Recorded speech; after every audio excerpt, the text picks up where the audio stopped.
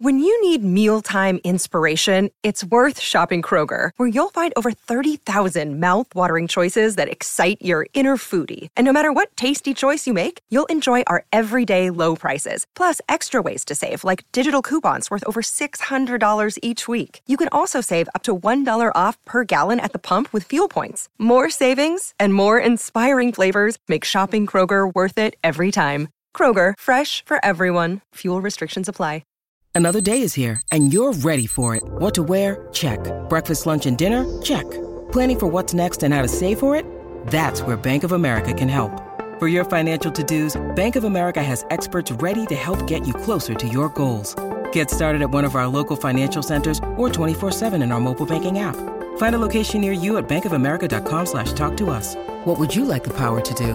Mobile banking requires downloading the app and is only available for select devices. Message and data rates may apply. Bank of America N.A., member FDIC. Welcome to the New Books Network. Confounding, exhilarating, and contagious. Emotions matter, and so does applying emotional intelligence. Welcome to Dan Hill's EQ Spotlight, the podcast where emotions rule. Whatever the topic, how do hearts and minds collide? Find out with your host, a college professor turned globe-trotting EQ entrepreneur. His mission? Each week, Dan joins prominent authors in decoding how emotions drive outcomes and make people tick. Now, on to the show. Hello, everyone, and thank you for joining me for the 93rd episode of my podcast, Dan Hill's EQ Spotlight. The series appears here on the New Books Network, which has as its motto, sharing knowledge so people can thrive. Today's topic is how non-traditional partners can win together. I'm joined by Dr. Shameen Prashantham. He is the author of Gorillas Can Dance, Lessons from Microsoft and Other Corporations on Partnering with Startups. The publisher is John Wiley & Sons. Shameen is a professor of international business and strategy and an associate dean at China Europe International Business School, known as CIBS, located in Shanghai, China. For the past decade and a half, he's conducted fieldwork, taught executives, and given talks around the world focused on partnerships that contribute to sustainable development goals. Welcome to the show, Shameen. Thank you so much, Dan. It's great to join you on this podcast. Wonderful. So let's start with just a brief overview. Gorillas Can Dance. What's the book about? So the book is about how large corporations can partner effectively with startups. And I talk about three aspects of this: the why, the how, and the where. So the starting point is to recognize that large corporations are under pressure to be entrepreneurial because of forces of disruption due to digitalization, growing competition, changes in the environment, and so on. And one way in which to do this is to engage with entrepreneurship outside of the boundaries of their firm. But then that leads to the question of how. And one of the key insights I got from my fieldwork is that there is a paradox of asymmetry, which means that the very differences that make big and small companies attractive to each other, the fact that one has scale and the other agility, actually makes it difficult in reality to work together. And so the how involves identifying these asymmetries and overcoming them systematically. And I've been fortunate to study companies that have been able to do this over time, and I try to distill ideas from their work. And then finally, the where is to say that particularly for multinational corporations, there is potential to work with startups in different parts of the world and to benefit from this. But that takes some doing, which is to recognize there are differences in different locations, and they need to take that into account. Okay, so let me start with Microsoft, since that's a principal actor in the book. It's been said that CEOs can contribute or enforce, as it may be, as much as 50% of a company's culture and kind of atmosphere or environment. Bill Gates to Steve Ballmer to Satya Nadella strikes me as potentially three very different personalities. Any observations from your work and time with Microsoft? So you're absolutely right that Microsoft is kind of the lead case in my book. And I got lucky, I think. I was able to follow what they were doing for about a decade and a half. And so I started observing Microsoft when Steve Ballmer was in charge. And I think what was clear after he had taken over from Bill Gates is that Microsoft had new strategic imperatives. One of the things they were doing in a big way was getting into enterprise software. In 2001, they launched this .NET platform, which began to inform the way in which they were building an ecosystem of partners who would develop software using their underlying technology. And then the open source movement posed a bit of a threat because then software developers could get tools that were free. And Microsoft was, in a way, trying to attract developers to build on top of Microsoft. And particularly, they recognized that they needed startups to get excited about Microsoft tools, but that B, it wasn't easy for them to access Microsoft. And I think it was really under Steve Ballmer that he brought in Daniel Lewin, who had been part of the Apple Macintosh team as a young man, was one of the people Steve Jobs took along with him to Next. And so Daniel was driving startup engagement under Steve Ballmer out of Silicon Valley.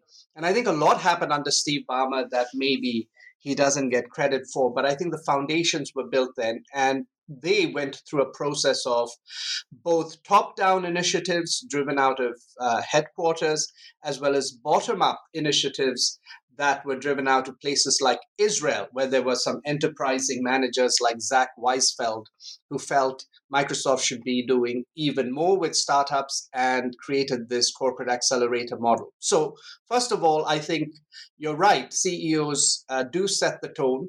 But even under Steve Ballmer, as they were exploring different possibilities, some of which worked, some of which didn't, like the phone, there were these efforts going on driven out of both the US and other parts of the world like Israel. I think what happened under Satya was that building on that foundation, and given the particular emphasis he was placing on cloud computing, and given that cloud computing has been a game changer for startups in the sense that they now don't have to invest heavily upfront in IT infrastructure, it was a very natural fit then. And then what Satya did, I think, was to make startup partnering more mainstream, much more integrated with the core of the strategy. Working with startups could directly help Microsoft to sell more of its cloud services. And so I agree with you. Different CEOs have different emphases. Bill was the founder. But actually, in that middle period of Steve Ballmer, some very important things happened to lay the foundations that Satya and his team subsequently built upon. Okay, well, that's interesting to hear. I admit that maybe it's just because I don't have the same inside sense of things that you do. To me, Ballmer seemed a little less nimble in his presentation skills and persona than Satya does, but that's just my outside perception. I'm interested in this role of digitization. You quote Satya at one point and say, every company is now a software company. And I'm wondering what kind of mindset comes from digitization and comes from this recognition that every company is now a software company. Yeah, so initially, the companies that I came across engaging actively with startups were companies like Microsoft and IBM and even SAP. There were, of course, these giants like Google and Facebook that were relatively young, meaning they'd been around. These were the products of the first wave of the internet, and these were, of course, big. But digital startups actually actively reached out to them and wanted to work with them. But these older IT companies like Microsoft and SAP, they were a little bit different. They, on the one hand, recognized that they needed more and more startups to be building applications using their tools, but also that there was a bit of a disconnect. Goes back to this paradox of asymmetry. And so they started working hard to find ways to engage.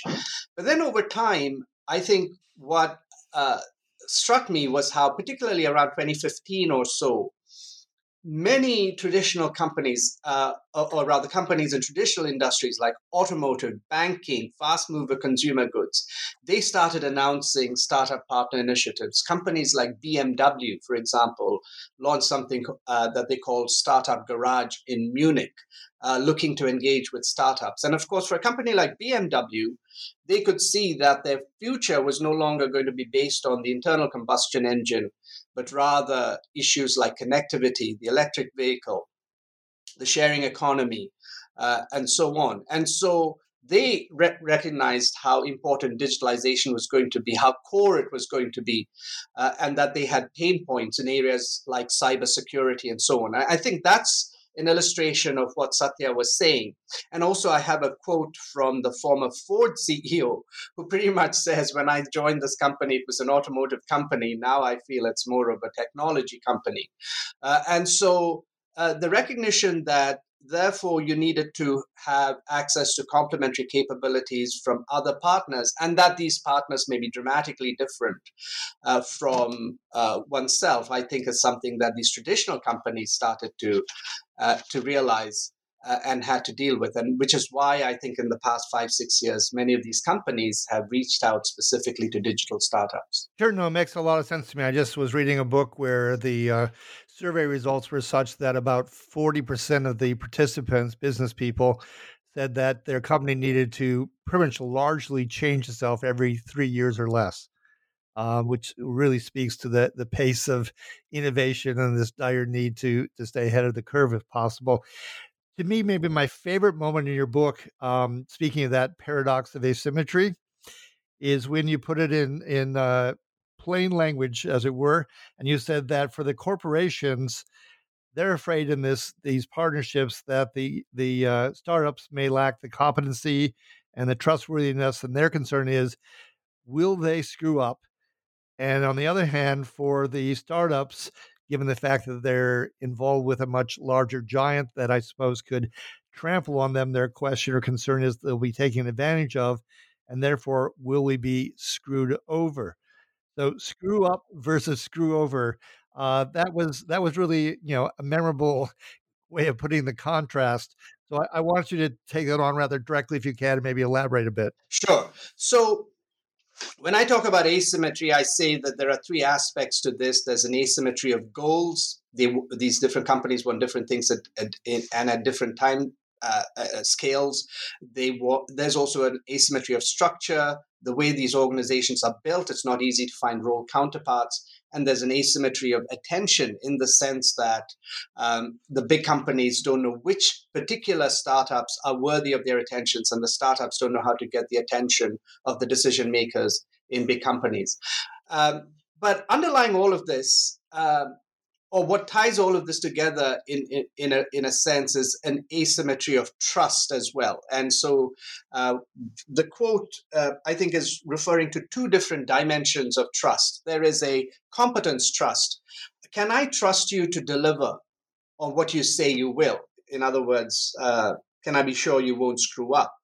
And I think that's the big concern for the big company, because these startups can appear promising, but by definition, many of them don't have a track record. And of course, many corporate managers are oriented towards being risk averse. Mistakes are punished. And so that becomes a big concern for them. Whereas from the startup's point of view, it's another dimension of trust, which is benevolence trust. Will you take undue advantage of me? Will my intellectual property be compromised? This is the will you screw me over type of concern. And I think the big companies that have made progress over time in terms of making startup partnering work are the ones that have very actively, consciously try to assuage these concerns. For example, BMW says very clearly, any intellectual property developed in this process of working together belongs to you, the startup. And I think these are the confidence building measures that help greatly. No, I think that's a great answer, because it really does strike me that there is this issue there, and it does start with, what are the goals and the mentality. And I even think about an entrepreneur versus say, a manager or an executive that the entrepreneur might be paired with, I can almost imagine that their personality traits could be, quite different. That, as part of being risk adverse, if a manager is highly conscientious, for instance, would be very desirable. Whereas an entrepreneur, just like it was once said of Thomas Jefferson, that he just explodes off the chart in terms of openness to experience, in terms of the creativity. So you have different goals, you have different scales, but you also got just plain old different personalities and mentalities involved. How yes, I understand trying to foster that trust and say your IP is yours, but it goes from both sides, and there really is a chasm potentially. How have you seen companies best able to bridge that chasm or make it work if the personalities can be potentially so different? Great question. And I mean, that goes to the heart of what I've been researching. And so let me answer this in two parts. The first part is sort of to say, when you identify these asymmetries, you can find ways to address them. And the pattern that I've seen is with relation to the goal asymmetry, what companies that do startup partnering well seem to do is to clarify the synergy. And in other words, to say what exactly, when we talk about win-win, what exactly is the win for either side? And that sounds blindingly obvious, but actually many companies don't make it very clear at the outset. And I find, for example, companies like Microsoft emphasizing a building block type of synergy. You come and build if you as a startup build your product on top of our underlying technology, then every time the product is sold, we both get revenues and we will help you in this process. There may be co-selling, whereas a company like BMW may say, we have pain points, and so you can come and help to address these in cybersecurity, say, and we become your first marquee client. And then in terms of the asymmetry of structure, creating interfaces, having these very visible first ports of call, BMW Startup Garage, Microsoft for startups, where there are managers who have KPIs to engage with startups. And then finally, in terms of addressing the asymmetry of attention, cultivating exemplars, meaning quite intentionally trying to identify and develop success stories, because this helps both sides to see what success can look like and have a better idea of who to work with. Now, the second part of the answer then is, for all of these things, though, you need people, which I think goes to the question you're asking about. And here I would make a couple of comments. One, the people at the bridge in these interfaces, the choice of that individual is extremely important. And what I find is common to all of them is that they are intrapreneurs. So intrapreneurship is a bit of a buzzword, and every time I talk about intrapreneurship in my class, my classic example is 3M and Post-it notes, and I understand that's actually something that's close to your heart, Dan, and that you have a close personal connection to. Yes, yes, my father ran the 3M printed Post-it notes. Yes, indeed. Right. But I think that mindset is actually important in the corporate manager that's running these interfaces. And they need to have sufficient empathy for the entrepreneur on the outside, because the pressures of the entrepreneur and the pressures of the corporate manager are rather different. It's not like the manager in the big company has it easy, but it's a very different type of pressure. So first of all, showing empathy. And by the way, some of the most effective managers I found at these interfaces are people who ended up in the big company because they were startup entrepreneurs and the big company acquired the startup. And so sometimes having these managers who have actually experienced startups before can help, but not always is that possible. So you at least want people with the intrapreneurial mindset. And then the other thing I would say is, it's not just about engaging with the outside party, the startup partner. It's also about the boundary spanning that's done on the inside. And by boundary spanning, I mean reaching out to managers in other business units, reaching out to some of the top leaders, people with whom there may not be a formal connection, but you make the effort to go and reach out to them, because these people need to buy in as well, because otherwise the startups will not have the meaningful opportunities to engage with the company because the opportunities ultimately come out of business units. And I think the role of the people, as you suggest, is very important. And so to have people who are entrepreneurial, people who are collaborative in the sense that they are able to build bridges both inside and outside. And the third piece I would also add, especially for those leading these interfaces, is to have a global perspective because there's scope to tap into startups around the world. Yeah, no, I think that person as you said, at the bridge is needs to wear a lot of hats, have a lot of skill sets, and is really instrumental to the success. I mean, for instance, another statistic I know is that it's estimated about 2.5% of the global population are innovators. So they're not exactly common. And yes, your suggestion that maybe someone who was an entrepreneur becomes an entrepreneur is great. But it also seems to me in that boundary spanning, they need to be an advocate. They have to be a diplomat. They quite possibly can or should be a mentor. Boy, that's a lot of things for that person to do well. What's your guess as to the percentage of people who pull off being at the bridge, so to speak, successfully? It's a very small minority. Not only that, over the course of my research, which has spanned over a decade, many of the people that I was speaking to in the early stages of my research are no longer at the company where they made their name by setting up startup partnering. And in fact, many of them have moved on and set up their own consultancies. And I think it's part of the reason I would guess is that it's extremely stressful. And actually, in a sense, the easy part is dealing with the startups because over a period of time, you figure it out, you understand how to adjust the partnering process, the way we've talked about it, clarifying the synergy, creating the interface, cultivating exemplars. And once startups realize that the big company is interested in talking to them, I mean, it's in their interest to engage with the big company. But what I think exhausts a lot of people is the internal dealings. And, Yes. Especially when there's a supportive leader, business leader, and he or she moves on, and then the next person isn't nearly as supportive. So I think they're being politically savvy. I love the word you use, being a diplomat. I think that is extremely important. Building coalitions of support within It seems to me there's a lot of stress all around. This person, at the bridge needs a lot of skills. And I can tell you, having been an entrepreneur myself, at one point I went to the dentist and he said, because I guess however it manifests itself in terms of my dental hygiene, he said, you have evidence of the sort of stress that I only see in two other professions, detectives and trial lawyers. Oh my goodness. And then entrepreneurs. And I said, oh my God, even my body's giving away the fact that there's this much stress that's involved in running something. Since you're in Shanghai, the last place I'd like to go is China for a moment.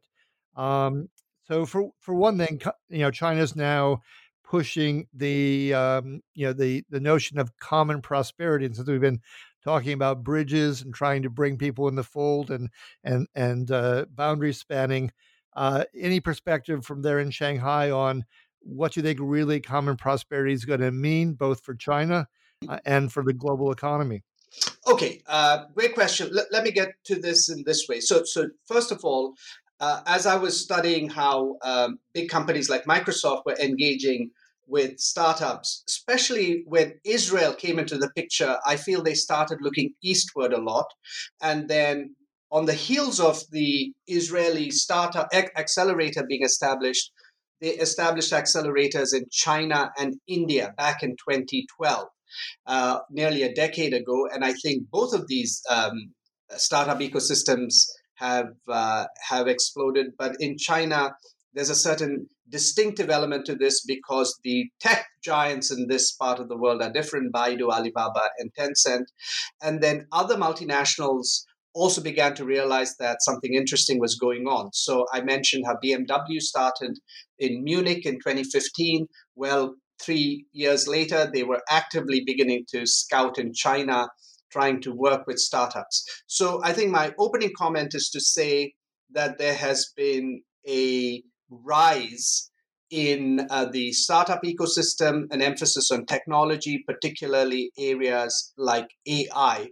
And there's been a lot of development, a lot of support from the government.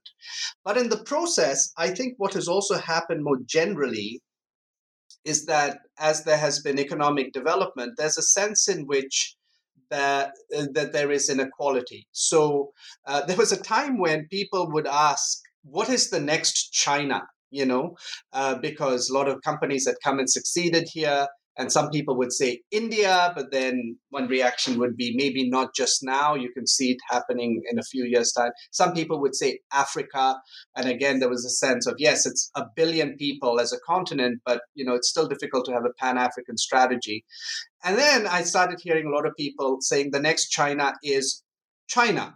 And the distinction being made was that there's a 1.4 billion population, but a lot of the economic development that's happened and the market that is attracting a lot of people is about 0.4 billion. And there's still another billion in the smaller tier cities, towns, and villages that still, represent a market opportunity, but by implication also have to develop or have scope to develop further. Now, the rise of the mobile internet has made the internet ubiquitous. The availability of lower-end handsets has made it possible for people in smaller towns and villages to access the internet. And I think what common prosperity is about is saying, okay, we've seen prosperity for the 0.4 billion, but now let's make it more common and more accessible to the other 1 billion. So as far as my reading goes, the emphasis, it's not about diluting the emphasis on prosperity. It's about trying to make it more common, which says that there is a big market opportunity for both Chinese companies and multinational companies in China, but it will involve going outside of the comfort zone. Most executives in large multinationals like to live in places like Shanghai, and for very good reason. It's a great city. It's the most international of the mainland China cities, access to international schools for the kids and stuff like that. But I think there is opportunity in the now beyond the, you have to go a little bit off the beaten track. And I think that's the direction in which the next phase of the economy will be. Okay, no, I think that's a very good answer. I think it's in your book also, by the way, kind of as a sidebar, since you mentioned Israel. Didn't you say in the book at some point that Israel was almost like a startup country? Indeed, yes. Yeah, I thought that was wonderfully said. Just before we close here, is there a last point or observation you want to make before I bring this home? Well, I think, the 2020s, the decade that we're now in, the United Nations designated as the decade of action at the General Assembly in September 2019, at which point nobody foresaw that COVID was around the corner. And the idea was that, we have these 17 Sustainable Development Goals that were adopted in 2015 to be achieved by 2030, and that in the 2020s, efforts should be accelerated for this. And now with COVID, the decade of action has become more challenging, yet more pertinent. And the 17th of these 17 Sustainable Development Goals, or SDGs, is partnerships for the goals. And the way in which this was expressed back in 2015 was mostly in terms of governments working with each other, governments working with civil society. Of course, there's a role for business. But my work makes me think that an important element of SDG 17 should surely be non-traditional allies coming together, including large corporations, smaller startups, perhaps with other entities like NGOs and United Nations type agencies. My school has a small campus in Africa, and one of the most enriching features of my professional life in the past half decade has been teaching in Africa. And that opened my eyes to the prospect that actually what I've been studying, corporations and startups partnering together, can also be a force for good. And I hope going forward, we'll be able to tap into that potential. Issues like climate change represent global challenges. And I think, at least in areas like that, hopefully countries will put aside their differences to work together. Business can be a force for good. And the big companies that have scale and the startups that have agility, I hope, will also be able to have productive partnerships that have positive societal impact in issues like climate change and the other pressing concerns we have. Sure. No, we need every ounce of inventiveness we can, because I don't see human nature giving up what it has. So the only way to get there is to get to something new that hopefully can bend the curve a bit. So I want to thank you, Shameen, so much for being my guest on Dan Hill's EQ Spotlight.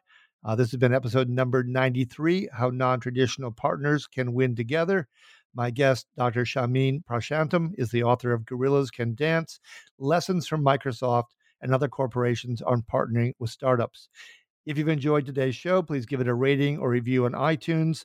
To check out other episodes, you can go to either my company's website at the obligatory 3 Ws and sensorylogic.com, or to the New Books Network's website and search by typing in the show's name. Finally, I'd like to conclude every episode with an epigram. In this case, I took one from a man named Thomas Stahlkamp, who said, "The secret is to gang up on the problem rather than each other." Until next time, take care and be well.